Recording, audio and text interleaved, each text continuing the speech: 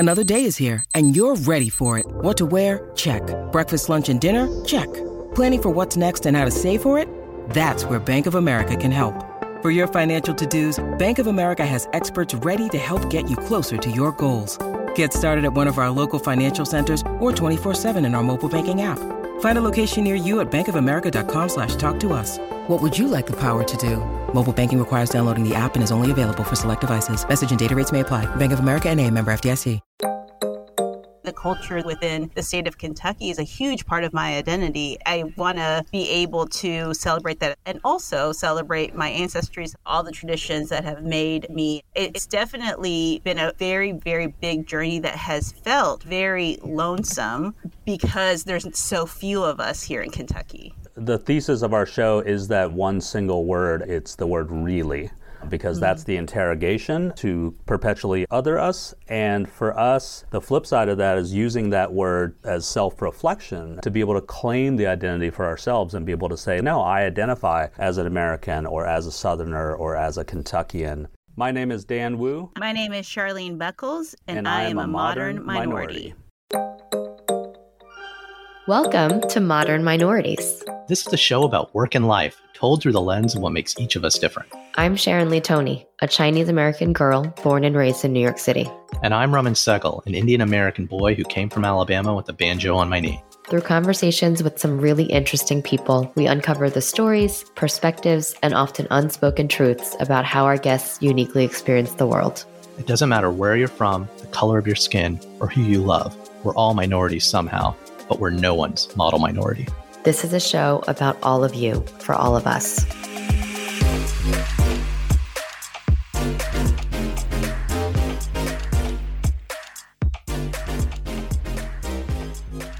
On today's show, we're talking to Dan Wu and Charlene Buckles, who co-host a podcast on Louisville Public Radio called Where Y'all Really From?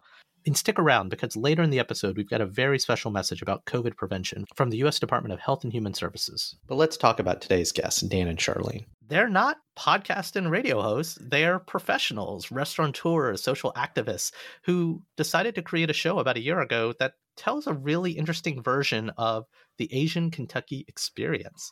Sharon, what'd you think of Dan and Charlene? I thought that they were a different version of me and you. So I immediately... like Bizarro Universe. Yeah. It was like immediately just thought, wow, they're a mirror image of who you and I are. But I loved hearing their experiences from the Southern, American, being Asian in a place where they truly are a minority, the same way that when I hear your stories of growing up in Alabama, half the time, like my mind just gets completely blown because it's so different and so unique from anything that I grew up with. So having their perspective was amazing to hear. Well, something that really took me by surprise, the thesis of our show is minority voices for kind of all of our majority ears, right? So if you are male, white, straight, non-Muslim, not Asian, etc. But something Charlene said later on is she's unapologetically designing their show for Asian ears in the area. And if other people want to come along and hear it, that's great, because we're speaking to kind of a circle of people, I hate to say that think like us, but that are open to hearing different stories. They might not look like us or have our ethnic background, but she's speaking to the Asian Americans who are in a minority population of Asian Americans in Kentucky, right? With their show. And they're highlighting those voices from a representation standpoint. And the premise is the same, but like the thesis is so different. And I find that really fascinating. And that the fact that they're distributing on Louisville Public Radio. So if you know the demographics of Kentucky, or you can guess it, the types of people who are inevitably still going to get to hear and be exposed to it, it's just really amazing. Yeah, it's almost like a dream. Like I almost feel like I would love to plug our conversations into that demographic and get that live feedback as well, because I don't know if I could handle it, honestly. I mean, I think that's why, and they talk, Dan and Charlene went into this too, of the reactions that they've gotten. But I think that's what makes this work for me so interesting, because we know our own realities. We hear our guests' experiences. And it's almost like, to me, that's like the litmus test, right? Like we're just speaking our truth. This is who we are. We, in my family, we take our shoes off before, like as soon as we enter the door. We've talked about all the weird foods that we have at home, and that's just normal. And then you get a different perspective or somebody who literally has never had that same lived experience and you hear their reaction to that, whether that's a positive or a negative thing sometimes. And that to me is where the true dialogue and I think the true learning happens. It's not always comfortable, but I think that's what makes this all so magical to me. The fact that we all have the same purpose and the same mission at the end of the day. Well, it's clear you and Charlene have a mission for another reality TV podcast. Yes, at the end we have a lot of shared interests.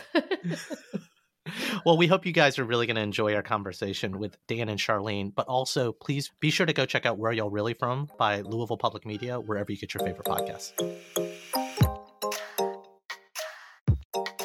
Dan, Charlene, welcome to the pod. It's great to have you here. Thank you. Thanks for having us. You guys are pros, so I have to put... I don't know. Pros? Getting there? Maybe like pro amateur? Well, a lot of folks in the great state of Kentucky have heard your voice. Maybe, and we want more people to hear it. So I gotta turn your own question on you. Where are y'all really from, Dan? See, it depends on where in the grocery line I am. We'll determine that answer. The grocery store, because if you're at H Mart, you probably don't get that question. Exactly. Oh, I wish we had an H Mart here. An H Mart here.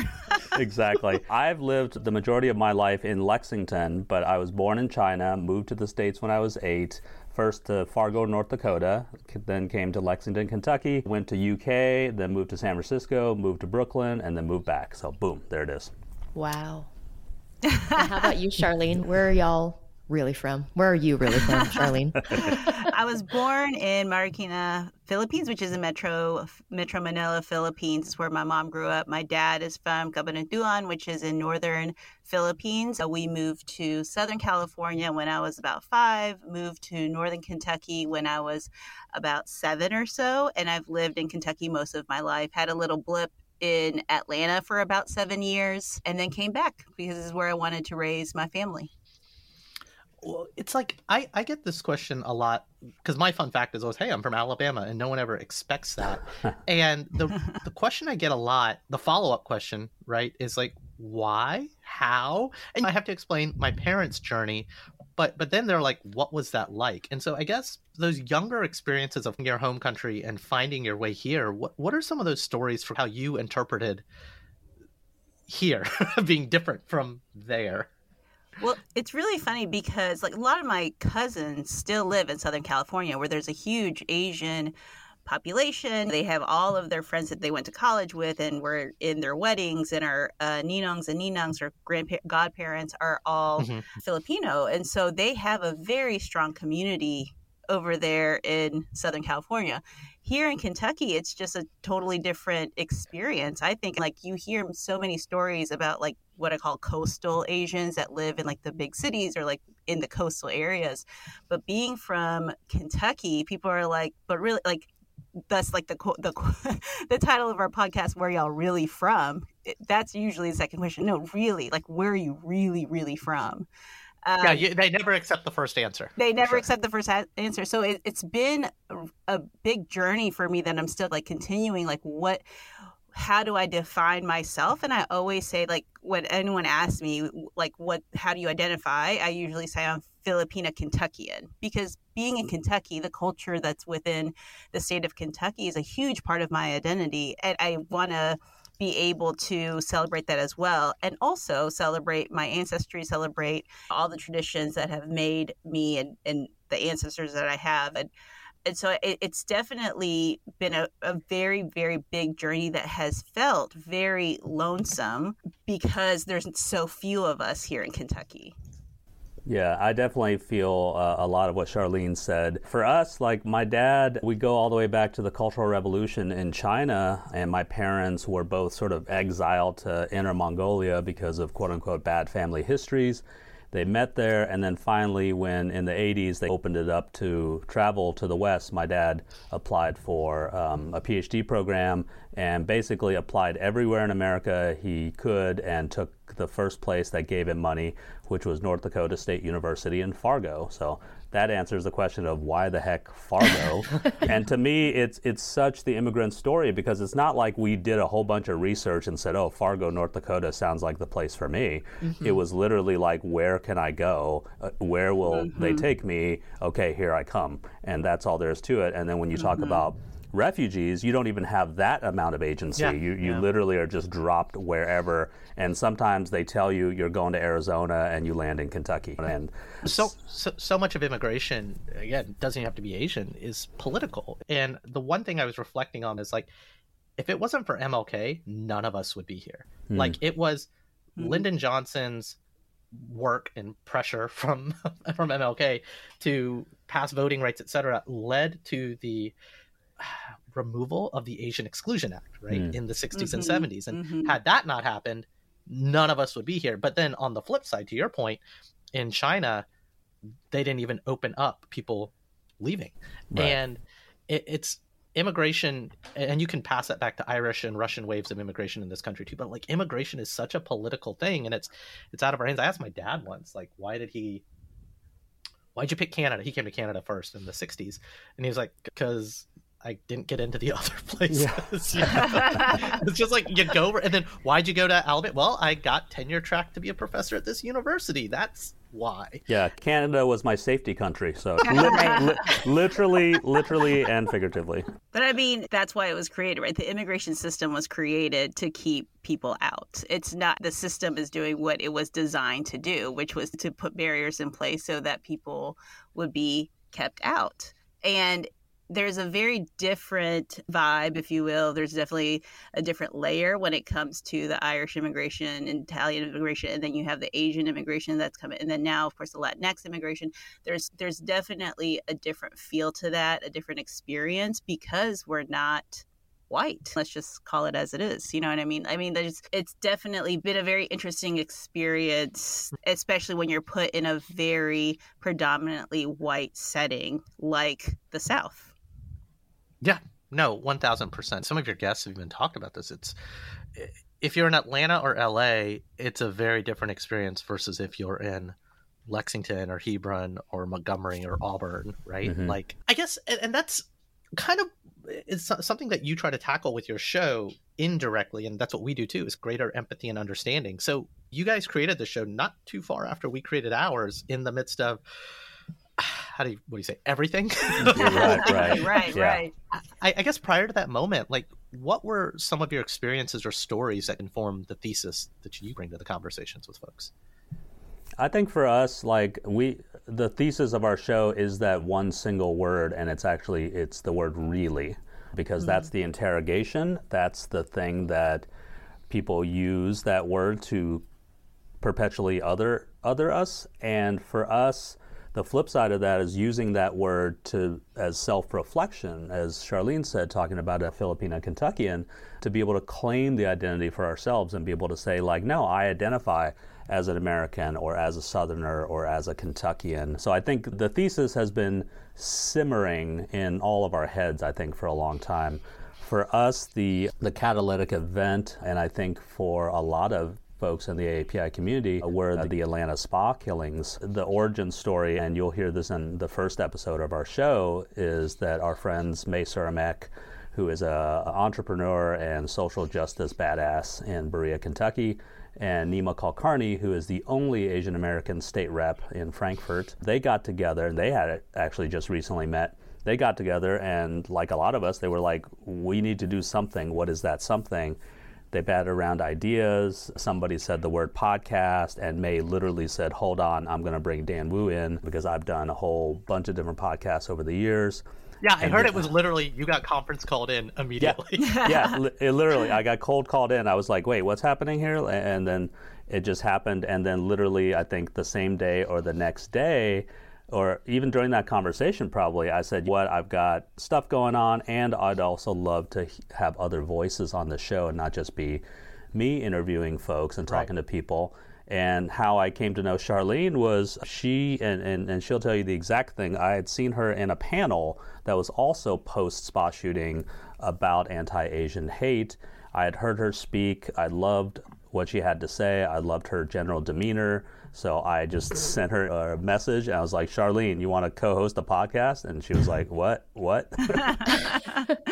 No, I never thought about doing a podcast, quite honestly. But I think that at that point, of course, a lot of us were just trying to figure out what the hell was going on after Atlanta Massacre. Of course, all of those things were happening in the beginning of COVID, and it wasn't ever really covered.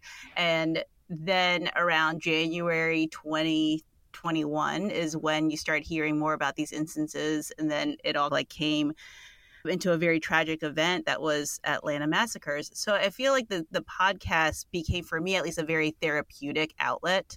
I think many of us use this platform to have that sense of community, but also it was really interesting to see and to hear what other AAPI Kentuckians were saying too about how this show was really therapeutic for them to understand their identity, to understand these several layers and multitudes that we hold. And I do think, as Dan was saying, at the end of it, we all come to the understanding. I think the biggest overarching theme or the thesis of it is that we come to the understanding that we are both AAPI and Kentuckians, that this is our Kentucky too, and we deserve— It's an and, right? Yeah. It's an and we deserve to be here and to be seen and to have our stories told, which are never usually covered in mainstream media. What I find interesting about all three of you is that your experiences are so different from mine growing up. My family came from China and they entered the United States through New York City. And for my grandfather's entire life, he lived in Chinatown. And so I grew up in a community where I was part of the majority. And Remen and I have talked about this a lot when we go into our own origin stories. But I didn't even know I was different than mainstream, or I didn't even understand what mainstream American really was until I got to junior high, high school, and really even college when there was a lot more diversity around me. And when I hear Remen's story of being one of the only Indian American families in his area, or how people would hear about a cousin of a family member coming, and even if it was distant friends, that person would automatically be invited for dinner. Those types of relationships are so interesting to me. And I'm just wondering, especially for both of you, Dan and Charlene, what was that where you were one of a smaller population, but also what did you have to do to fit in? What are some moments that you can remember of feeling as if you had to be someone else or represent yourself in a different way? I mean, we got really good at code switching is what we did. Yeah. Yeah. I always felt like they were two completely different worlds. The world that I step into in my house, where you take off your shoes and the house smells like Chinese food, and the rest of the world when I walked out the door. I rarely had friends over. It's like a secret identity, right? It really is, but it's one that you're embarrassed about to some degree because smells and sounds. Yeah, smells and sounds, and the food is weird, quote unquote. I was joking with some friends recently, the three most recent Spider-Man movies, the fact that Peter Parker's best friend Ned is Filipino, and that he had never gone over to Ned's house for dinner. I was like, that's the most unrealistic part of this whole thing. How did you miss out? At least we got to meet Ned's grandmother, at least in the most recent movie. But for me, that experience in the 80s was not that way at all. It was more, I didn't want to bring weird food, quote unquote, to lunch. I just did the thing to fit in. And into high school, I was into heavy metal, and I had ripped jeans and denim, and I was drawing pictures of the Punisher, very classic, I wouldn't say toxic, but maybe on my way to toxic white boy vibes. You're describing my youth. I mean, but you think about it this way, those were the lanes available, right? Yeah. Right. Those were the lanes available to hetero, straight guys, and I want to say white because to some degree, I didn't have any model of what it was like to be a young Asian American. I was a Chinese kid when I went back to my house, or I was a Chinese kid when I was around my parents' friends who were Chinese, but I didn't have any models. I literally had 2 or 3 friends in high school that were Asian American, but we were all our own little islands. So, well, and if anything, you wanted to disassociate from them because Yeah. You're trying to fit in. Yeah. And like I had two Indian friends growing up and still close with them for the most part. But back then, we would only talk to each other on the bus because God forbid the jokes would pile on if we were hanging out together. Yeah. I mean, I got to ask you both this question. Did you ever just pretty much think of yourself as white? Like default to that state? I know, to make you less uncomfortable. I did. Like there were moments where. Well, no, I'm trying to think because it was weird because all of my cousins still lived in California. I would go visit them. I would stay with them in the summer often, or like in the holidays when my mom was still, was working and she was a single parent, and so I had to go with them for a while. So I was always balancing in between those two worlds, and I think Dan said it really well. Like I got really, really great at code switching. So great that like I didn't even realize I was using a different accent when I was in California and then when I was here, because there are very like subtle like tones that you would use in California, and my cousins would say you have such a country accent, and I would be talking like just like this, and I'm like, what are you talking about? And then when I would come back from California, like my friends here would say that you have gotten super like West Coast. And so like it was like really subtle code switching that you never recognize or realize. And so growing up, there was definitely moments that were like very traumatic, like the things that people would say to you. Like I remember in 7th grade, particularly, this one boy said, "You remind me of Mulan." And that would be your Disney princess. And I was so upset about that. I remember being so upset because I was like, I don't want to be Mulan. I want to be Cinderella or whatever. Like I had such a reaction to that. And it was like the first time that like I was like, oh, wait, can I be Cinderella? I guess I have to be Mulan. All of these different like things that like went through my head at the time. Of course, there were a lot more very hateful speech that happened throughout my middle school and high school, but I always knew that I was different. I think my cousins in California would say that I was like white on the inside, but I'd never really felt that. And I never really like felt fully Filipino because I wasn't like my cousins in the Philippines or cousins in California. So it was always like a balancing act. But I'm currently reading actually Decolonizing Wealth by Edgar Villanueva. I'm a development professional. I fundraise for the revolution. I fund the revolution for my day job. So I'm reading this book, and in there he says we have to balance both worlds. And we can do that as BIPOC folk because we have been code switching our whole lives. I'm paraphrasing. Edgar, if you're listening to this, I'm so sorry. I probably butchered it. But I do think that especially where we are in the South, especially in a place that is predominantly white, we had to learn how the very, very small nuances of code switching for survival. Like it wasn't because this would be fun or cool, but it was like in our genes, in our instincts to be like, you have to do this or else you're going to experience more trauma and harm. I would say, to answer your question, did I ever feel white? I don't think I ever did, but looking back, culturally, once I step out of my parents' house, I was in the white world. I ate white food. I listened to white music. Most of my relationships have been with white women. It's hard to, I don't know what it means. And I didn't until literally I moved to San Francisco after college. I did not have a conception of what being an Asian American was.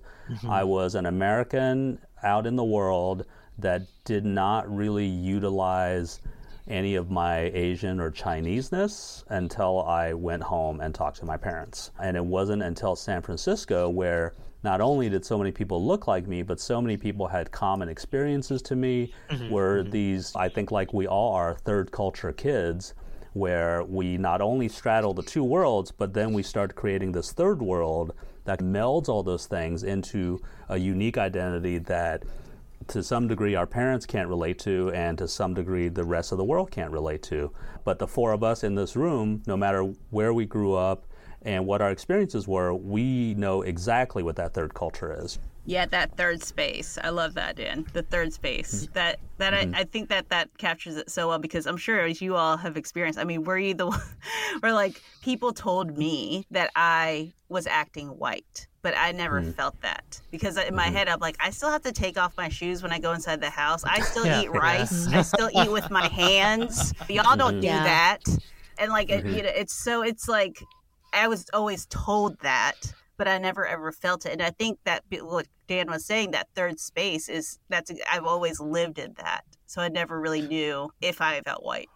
Well, and that third space is formed in like your teens and your 20s, because it's a suppression of one culture and acceptance of the other when you're in that mode of code switching. And I think that's what it was. It was pushing down the brownness, right? When I was at school, going on a date, hanging out at a party. And the thing that really blows my mind, and I'm not sure if you guys have kids, I know Sharon does, like me, our kids are inhabiting this fourth space of just complete acceptance. It's like, yeah, I've got this. Yeah. Like, yes, we eat weird food at home, but my daughter doesn't know it's weird that she eats Chinese and Indian food at home. I did. Right. Does that make sense? Right. Yeah. My daughter's like, yeah, I had eel for dinner. Get over it. Like, that's just what I do. Yeah. In the same way that we stand on our parents' shoulders, they stand even taller on our shoulders, to where that thing that makes them different, and it sounds like all of us have mixed identity kids. I have a 16-year-old daughter, and they're living in a space now. Now, this is not obviously like, we're not living in some sort of utopia where everything is hunky-dory and it's a post-racial society. But we wouldn't have a podcast then. Right, that's true. Yeah, exactly. We wouldn't need to talk about this so much. But the fact that a lot of what makes her different is what makes her interesting to her friends, or it's not even like her friends are her friends, not in spite of and not because of, it's just not even that much of a factor. They're more concerned with exploring their sexuality and their sexual identity and talking about the climate crisis and all this other stuff. I will say, though, as a teenager last year, after Atlanta happened, my kid is pretty precocious, pretty headstrong, does her own thing, is very independent, and I'd never seen her so shaken up and also alone, because she's a very social kid. She's got a really strong friend group. But when that happened, she realized how few Asian American friends she had in her circle. She had one friend who's Indian, and her Indian friend didn't feel like the Atlanta shootings were about her. Mm-hmm. Which is, we can dissect that. That's a whole interesting thing. No, it's something I thought of because it's the brown guy. Something I thought about. It's like, we're Asian. Yeah. This comes up in a lot of Asian spaces that I have conversations in, including this podcast, but then other podcast collaborators. Like, I'm not sure how the term Asian gets interpreted, but like, sometimes this is weird, but it's almost exclusionary to East Asian versus South Asian, and South Asians are Indians. But God, don't tell that to my Bengali and my Pakistani friends, right? Or my Sri Lankan friends. They are South Asian. They're not Indian. But it's a very different subcontinent. And I think about that when you think about Latinx or Africa, like Ghana, Kenya, etc. It's like, it's a rude thing to catch us all into one thing. Yeah, you don't do that to people from Europe. Well, sort of, but I think in the context of like rural America, when there's like so few of us, we talked about this in another podcast where I had to expand my identity so that I could find some sort of community. There were so few Filipinos in Northern Kentucky, Hebron area, or even.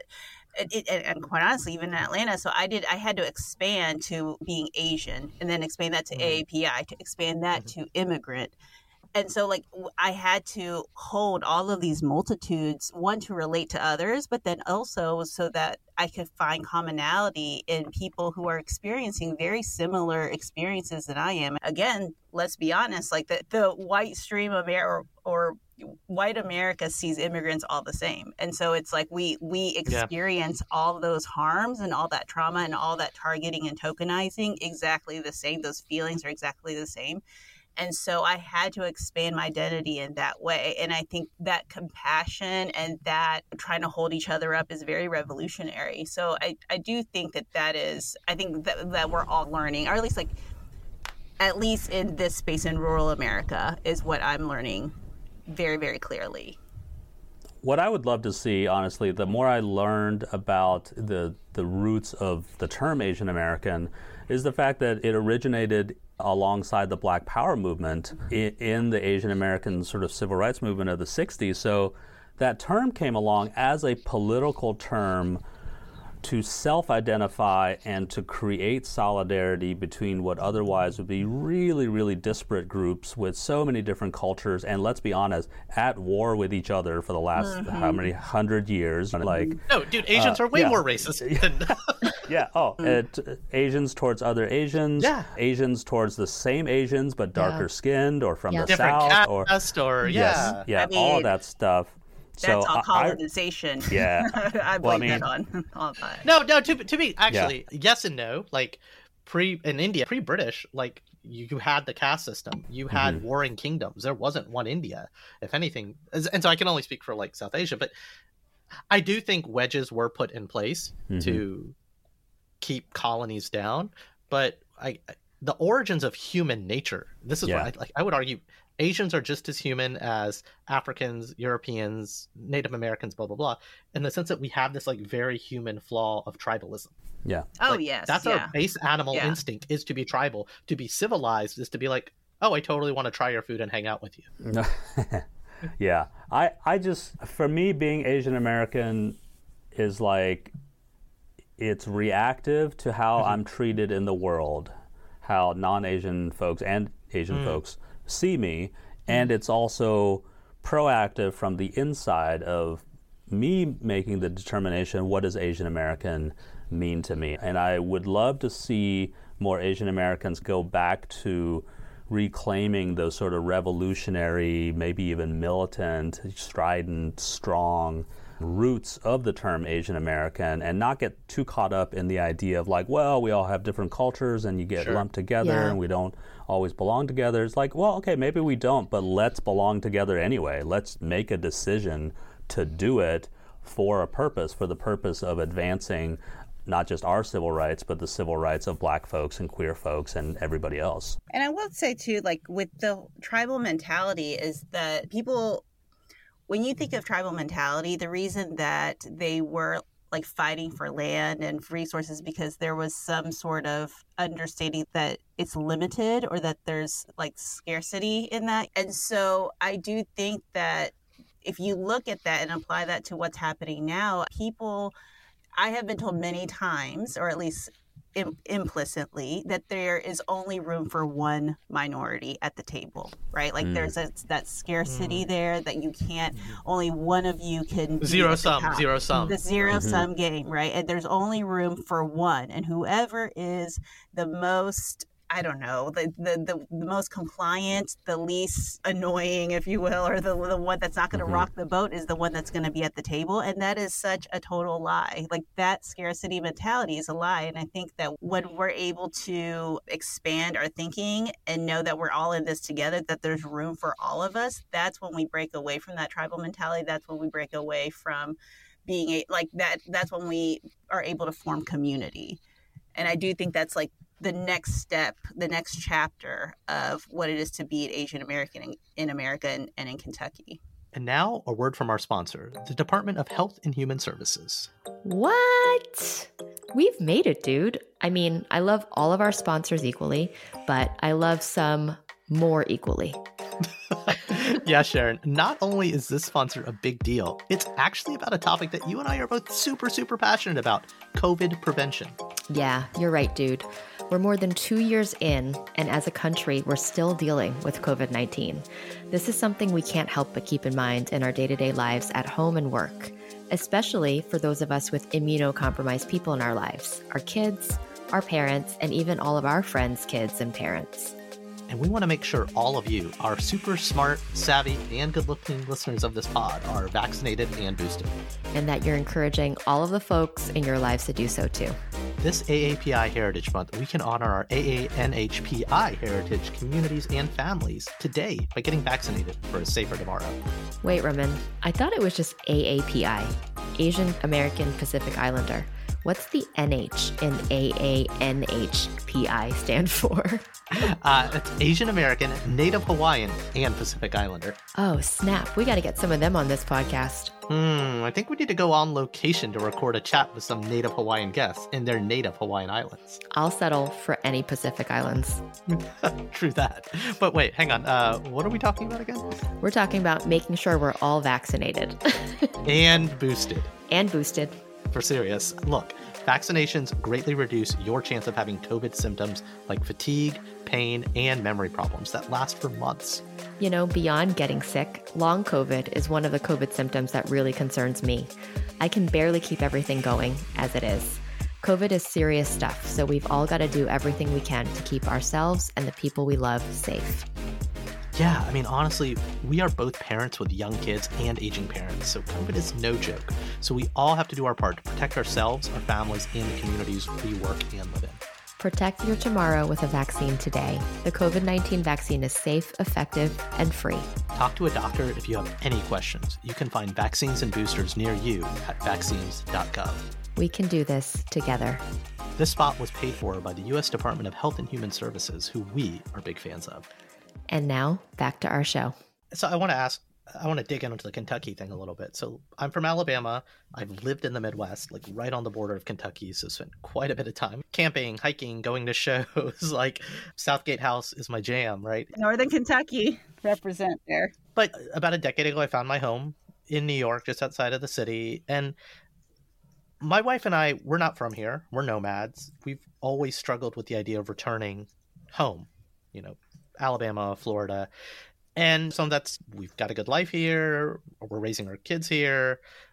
But on the flip side, my parents are always like, oh, come back. And I'm like, no, I'm not. Especially when you look at state by state, how people are reacting to the crisis of the times. Yeah. But, you know, I could go back and be part of the solution just by being there, not by necessarily running for office or opening a business, but just by interacting with people, being my obnoxious self beyond a podcast, but in conversations, in rooms. But I don't do that. And that's my own thing to talk about later. But like, I guess the question is, why do you guys stay? How has Kentucky become a home for you? You guys, and you're beyond the podcast for Louisville Public Media in the discourse of the ears of people there. You guys run businesses, you guys run organizations. So it's got to be hard. Why do you, what keeps you going? How do you keep it moving in Kentucky? Well, for me, I lived in New York. I lived in Brooklyn for about 4 years. And then once we had a kid, we were like, you wanted space. It was just not just space, but we were raising a kid in what was our co-op was like 790 square feet, something like that. How it is. We're in this tiny little place, and we're like, this is untenable. Getting into daycares, like getting into college, everything is so expensive. And for me, the last straw was the fact that I had to carry my daughter in her McLaren stroller up and down subway stairs like 6 times a day. And I was just like, this is not a way to live. And so we decided to come back to Kentucky. And for me, you know, I struggled for a few years coming back to Kentucky because I very much miss San Francisco. I very much miss New York. I miss the anonymity. I miss the safety. I miss the default diversity. I missed not standing out. And then later on, as I established myself here, as I grew roots here, made connections, made very solid community connections here, and let's be frank, gained power through that, it made me realize Lexington, for me, was the perfect size city because it was big enough for cool stuff to happen. I mean, it's 325,000 people. It's not a tiny town. But it was still small enough culturally that you could make a big splash. I would have never opened a restaurant in San Francisco or New York, and I would never be running for local office in either of those places. But in a place like Lexington, I felt like I could make a splash and also make a difference. So when you talk about struggling with the idea of like, do I stay in New York? Do I go back home? I don't begrudge anybody what they decide because I can completely understand the default comfort and not having that background noise of just everyday casual racism. I mean, there's plenty of racism in New York, of course, but not in the way that you're constantly feeling different. It's a different flavor. Go. It's a different flavor. It's very much a different flavor. It tastes a lot more like mayonnaise, but yeah. So, but for me, like I came back to Lexington for a different reason, but I'm staying because I feel like I can make a real impact here. That is very similar to my story. We were in Atlanta for 7 years, and I loved Atlanta. If I could go back to any city, it would be Atlanta. But cost of living is very expensive. And the biggest thing for me is I couldn't find community there like the way that I found it in Kentucky. Of course, this is where I spent my formative years. This is where I went to, school, and where my husband and I met and fell in love and got married and all these different like great things. And so there's a very strong sense of community that I had in ties here that ran deeper than many of my relationships in Atlanta. And so I could call my neighbor and ask them to take care of my dog, or I could call my mother-in-law who lives an hour away just so that they could take care of my kids if they're sick or whatever. And so that was very important to me. Of course, similar to Dan, I don't know if at first when we moved here, and we only moved back in 2018, so like 4 years ago now, and I wasn't sure if I made the right choice. I don't know if school system, there were such great schools in Atlanta, and all of the worries that you have as a parent, and of course just being in a non-diverse place. But I think at the end of the day, I mean, Kentucky is my home. That's where I grew up, where I fell in love. So that's where I want to raise my kids. I think it's great that you're around family. It's one of those things where I moved to LA about 1.5 years ago, and all of me and my husband's family are still back in New York. And even though Southern California is totally diverse, as we've talked about, LA is very well populated. It's just different. Like Charlene, when you're saying your mother-in-law is an hour away, you can just, like, they can stay with grandma and grandpa. When the people are around, you have your tribe. And so those types of relationships really help, I think, especially when you have kids and especially when you have a family. What's been the biggest surprise that you guys have discovered from doing your show? Like, have you gotten any reactions from listeners, or what have you personally been surprised by as you've been doing it? My biggest surprise, I think, was just the reaction of some people who were not Asian and how they reacted to the show. I had lots of text messages and lots of DMs that were just like, I get asked that question all the time. I don't understand why it's a big deal.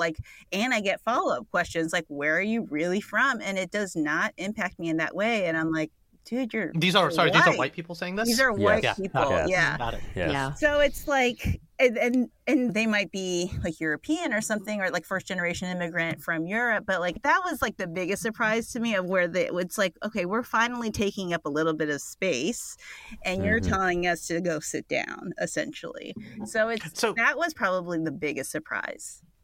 That was actually a follow-up question I wanted to ask. Because, look, we do our little show, and we have a nice little audience. But I hate to say it. Sometimes, while we designed this show for majority ears, whether you're straight, non-Muslim, white, whatever it is, male, non-queer, I think there's probably a predisposition, even if you're in the majority, to be curious to hear this. Versus your show is put out on public media, on the airwaves in Louisville, Kentucky. Right. And it's like that audience reception. That's... how is the majority reacting to this? And it's a little upsetting. It's a little upsetting to hear that. I think that Dan has a great answer to this that he said in one of the interviews that we did. And I just find that we were doing this first for AAPI Kentuckians. And that for me was a period. That was it. I didn't have to do it for anyone else. I don't really care what some of these people are saying about me. For me, it was very important that the audience were first AAPI Kentuckians so that they could relate, so that they could find that community and hear themselves. Hear themselves in the airwaves. That was it for me. But I think Dan has a really great answer to this. Wait, do I? Now I have to come up with a really great answer to this. No, well, so for Charlene, that whole thing of other people who are non-Asians coming up to her and saying, I get asked where I'm from and it doesn't offend me, why does it bother you? This was not a surprise to me because I've experienced so much of it, and it came from a Facebook post I made probably 5 years ago, basically saying hey, when you ask a person of color or a person who quote unquote doesn't look like they're from here, and when you ask them where they're from out of context, just be aware that we get this bullshit all day long and it's triggering and it's traumatizing. Just don't do it. And of course, I got waves and waves of comments. A lot of people were very supportive. A lot of people were like, hey, I never thought of that. Thank you for telling us. A lot of Asians and other folks saying like, yeah, I get it all the time. But also lots of what I will say are well-meaning white people, particularly white women, saying like, I get this all the time and it doesn't offend me. And I had to go round and round, and I went from like excited to educate to fucking tired in like 5 minutes. And what I was really grateful for were all these white friends came swooping in, working in allyship to explain this shit to people so that I didn't have to. And I thought that works so much better too, because they're saying, hey, as a white person, I get what you're saying, but here's why it's different, and here's how I've learned from it, and you should learn too. So that for me was not a surprise. What Charlene talks about is when we conceptualized the show, we said, yeah, this is for Asian Americans because we're trying to tell stories that haven't been told, and we're telling them to ourselves. And if everybody else wants to listen, great, that's a bonus. But we're not going to sit here and do explanatory commas. We're not going to explain to you the nuances of the way we grew up and what does this actually mean. If you want to bother to educate yourself, you can go ahead. But the beauty of doing work or art that is specific is that it is inherently universal. Like one of my favorite shows from last year was Reservation Dogs, and that was not my experience growing up. And there were so many things in that show that I did not get and that were not explained to me, and I fucking loved that part about that show. Was that I knew it was for an audience that desperately needed to see those faces and those voices and those references. But still, for me, as a complete outsider, the show was funny, the show was real, and you related to it from being an outsider or being in a small town wanting to get out or just remembering what it was like to be a teenager. So I think if you do good product like this, it doesn't matter who you are. If you have a little bit of empathy, you will get a lot out of shows like ours and like yours. Well, yeah, it's not about being performative or minstrelly, right? It's about, no, we're just going to have an authentic conversation, and you can be a fly on the wall for it, because there will be things that you do relate to, the things that we all share in common as humans, but then there's going to be about 90% that you don't get, and you're lucky that you get to hear or see this. There you go. Yep. And and I'm very tired all the time. I have a 4-year-old, 11-year-old.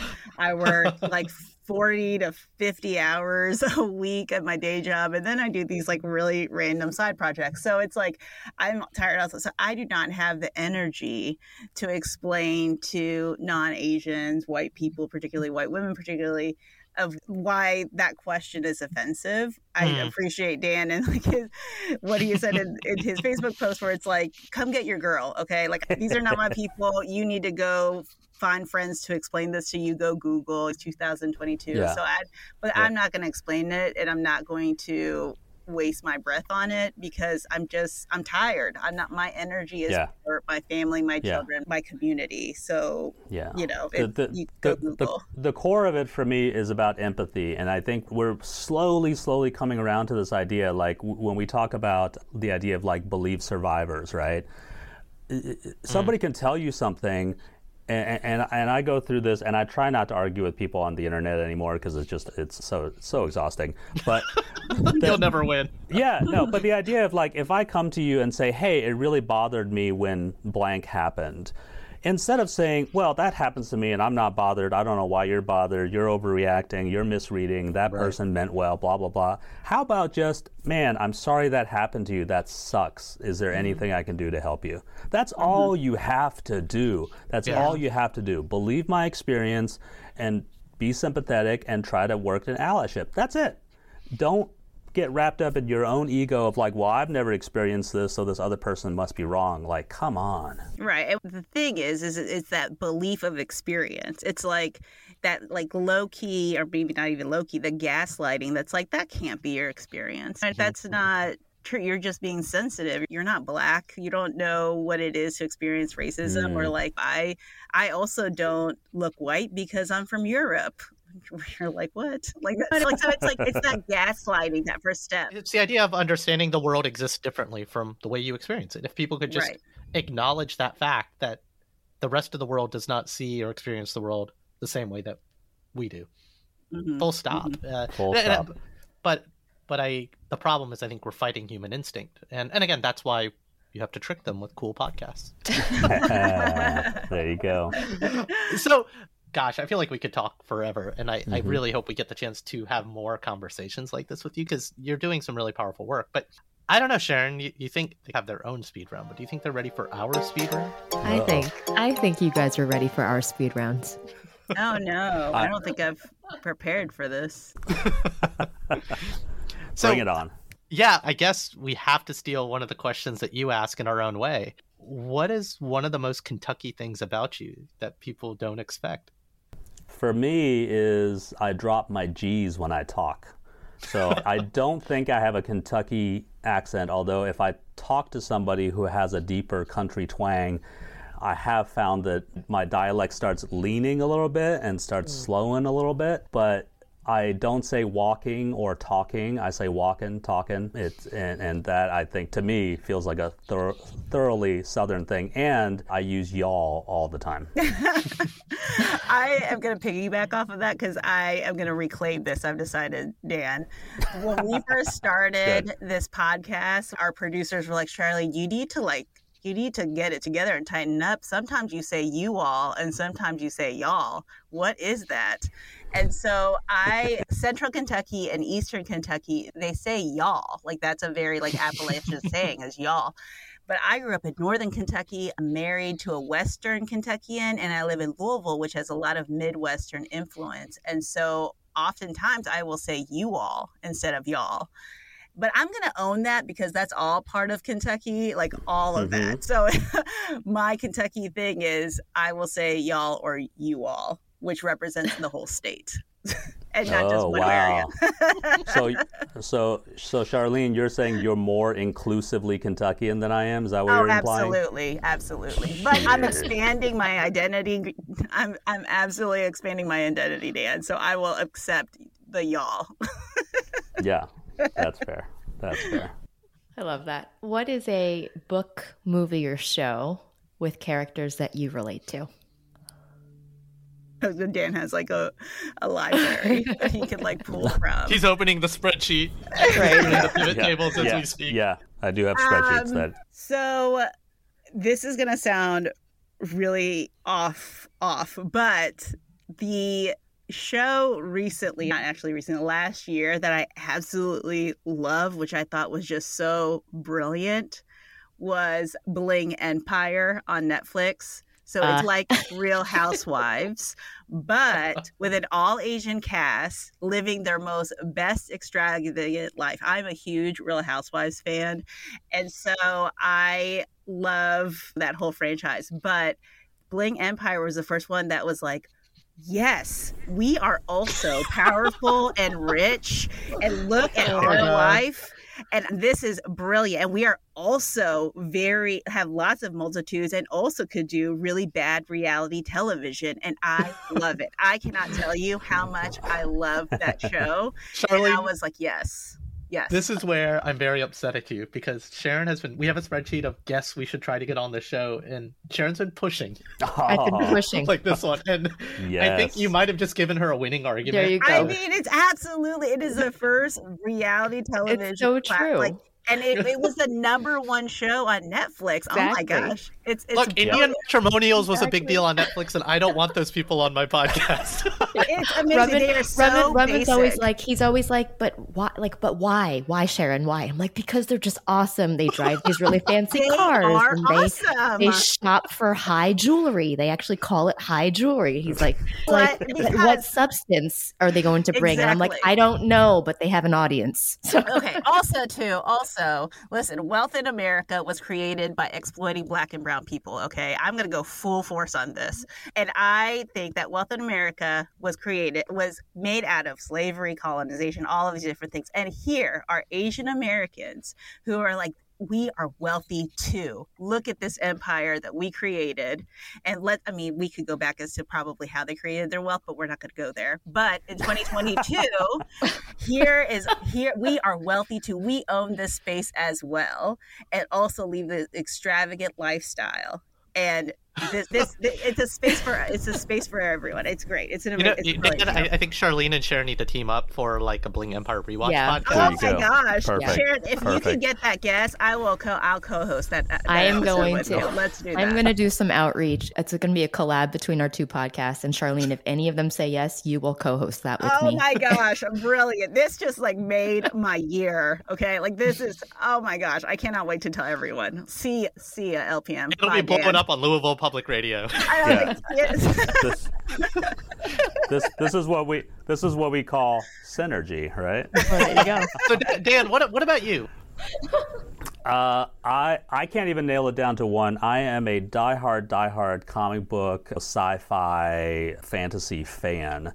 And this is interesting because recently Charlene and I were on Southern Fried Asian, Keith Chow's podcast about Asians in the South, and I had noticed that Keith's office background had just tons of action figures in it. So I noted it to Keith, and I said, Keith, we should talk action figures sometime because I have a huge collection of toys myself. And he says, well, I happen to also do another podcast about toy collecting. So I was actually on Keith's toy collecting show recently.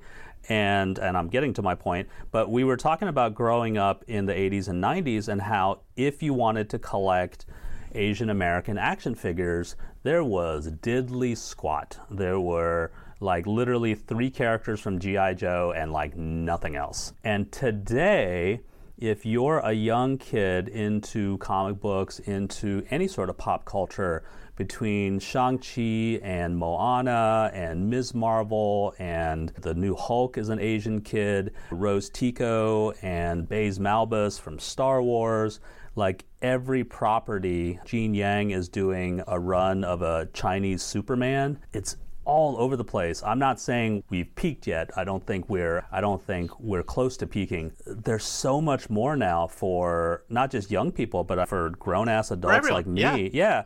So I can't even pinpoint it, like always be my maybe. Yeah, no, Miles Morales is popular with non-black people. Kamala Khan is getting a Disney Plus show. Dude, you're speaking. Yeah. You don't even know how hard. Like, it's a shame you can't see my action figures behind the camera right now. But yeah, it's we're in a moment, and I think it's honestly like I do think about Little Brown Rumman would have loved this. But more important is Little White Christopher is seeing this. Yes, absolutely. So you guys have a laundry list of people you're probably going to be talking to, but who's someone you would want to sit down for a podcast chat with? In Kentucky or otherwise? Yes. Wow. It's hard to think that way because we've been just trying to rack our brains and actually not even rack our brains. We have a long list of potential guests. We have a very long list, Yeah. And for us too, like we're not necessarily looking for celebrities or well-known people. There's a kid who's in marching band with my kid, and he's Malaysian Muslim, and his mom is a game designer. And I'm like, what? You know what I mean? Like a middle-aged Malaysian Muslim woman in Kentucky is a game designer. Like that's who I want to talk to, folks like that. But for our show, what we're trying to do for season 2 is broaden out beyond just one-on-one interviews with interesting people. We want to start tackling themes. We want to do a show themed around parents and our complicated relationship with our parents, but also as parents. We want to do a show about food because that is so integral to so much of our experiences. We want to do a show on relationships. We realize that the 4 of us who co-created the show all have white partners, and that outmarriage, I think Asian Americans have the highest rate of outmarriage in America, of marrying people not from their own sort of background or ethnicity. So there are all these interesting sort of, and then earlier we were talking. That's the name of the podcast. Yeah. Yeah, exactly. Out marriage? Out marriage. Yeah, it's his own thing. We could do like dating advice. It'll be a little bit of that and a little bit of our show. And then earlier we were talking about names too, about how so many Asian Americans have either anglicized first names or have married someone who's not Asian American, so they've taken on that other name, or transracial adoptees, or people who are of mixed ancestry, and how having a non-Asian identifying name affects their sense of identity. So there's so much like rich stuff that for us to dig into. All that to say, though, is that we really want to have more of these stories representative. And we want to have those everyday stories because, like I said, the hope is that this podcast is for all AAPI Kentuckians to have the space where they can hear their stories that they've had growing up. So we haven't really had any, like actually Dan had a big star on the season closer. That was very exciting. And then we had the former U of L president come, but like we really wanted to focus on these everyday stories of Kentuckians. All right. What is your favorite mom dish? Chicken adobo. Yeah. I saw that one coming. We literally made pork adobo last night, so. Nice. The one that, and actually my mom hasn't made it for me a long time, but one that really sticks out in my mind is steamed tofu. She would cook it in the rice cooker, steamed tofu, then she cut it open, put a little bit of sesame oil, a little bit of scallion, and then if we had like little bits of ham or something. And that's always what I ate when I wasn't feeling well. I don't think I've had it in years, and I've only ever made it for myself a couple times, and it felt weird to make it for myself. It felt like my mom should be over here doing this. Sounds yummy. Well, guys, to wrap up, what does being a modern minority mean for you?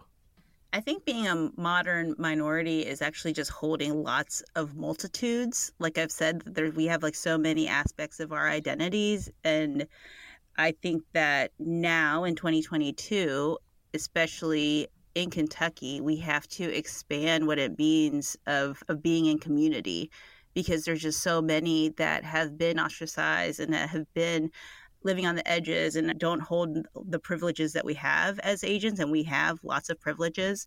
And as a modern minority, we need to start thinking about how we expand our identity. Yeah, absolutely. I think we have an opportunity in this country to redefine for ourselves as individuals and as a group as a whole who we want to be, what do we want to be, and it's built on a lot of how other people have defined us. But I think we have that opportunity now, particularly for us of this generation of people whose parents or grandparents were immigrants, so we're second, third, later generations. We're standing on their shoulders, and all the work that they did to kind of stabilize us kind of allows us the mental room to think about all these things about identity, to think about solidarity, to think about doing social justice. So yeah, it's an amazing opportunity, I think. That's awesome. Well, Dan, Charlene, I'm so glad we discovered each other. And I'm honestly more glad that you guys are doing your show in a pocket of the world that needs to have your show. So even if you're not living in Kentucky, I would encourage all our listeners to like just go check out Where Y'all Really From, wherever you get your podcasts. And you get to hear more from Dan and Charlene, the Kentucky version of Sharon and Rum and Nerding Out every week. That's right. Yeah, this is like, in the comic book world, this is like one of those massive crossover events. It's like a mirror universe thing. It's kind of weird. Yes. Well, thank you so much, and please keep up the great work. Thank you. Thank you. Thanks for having us. And that's our show. Like what you heard? Please subscribe, leave a review, and a 5-star rating on your favorite podcasting platform. Now more than ever, people need to be hearing these stories. Please share our show with a friend or 3. Want to learn more or got something to share? Visit modmypod.com or email us, himom@modmypod.com. You can also follow us on Instagram and Twitter @modminpod. We'd love to hear from you. That's it for now. I've been Ramin Segal. And I'm still Sharon Lee Tony. Remember, we're all modern minorities out there. We'll talk to you soon.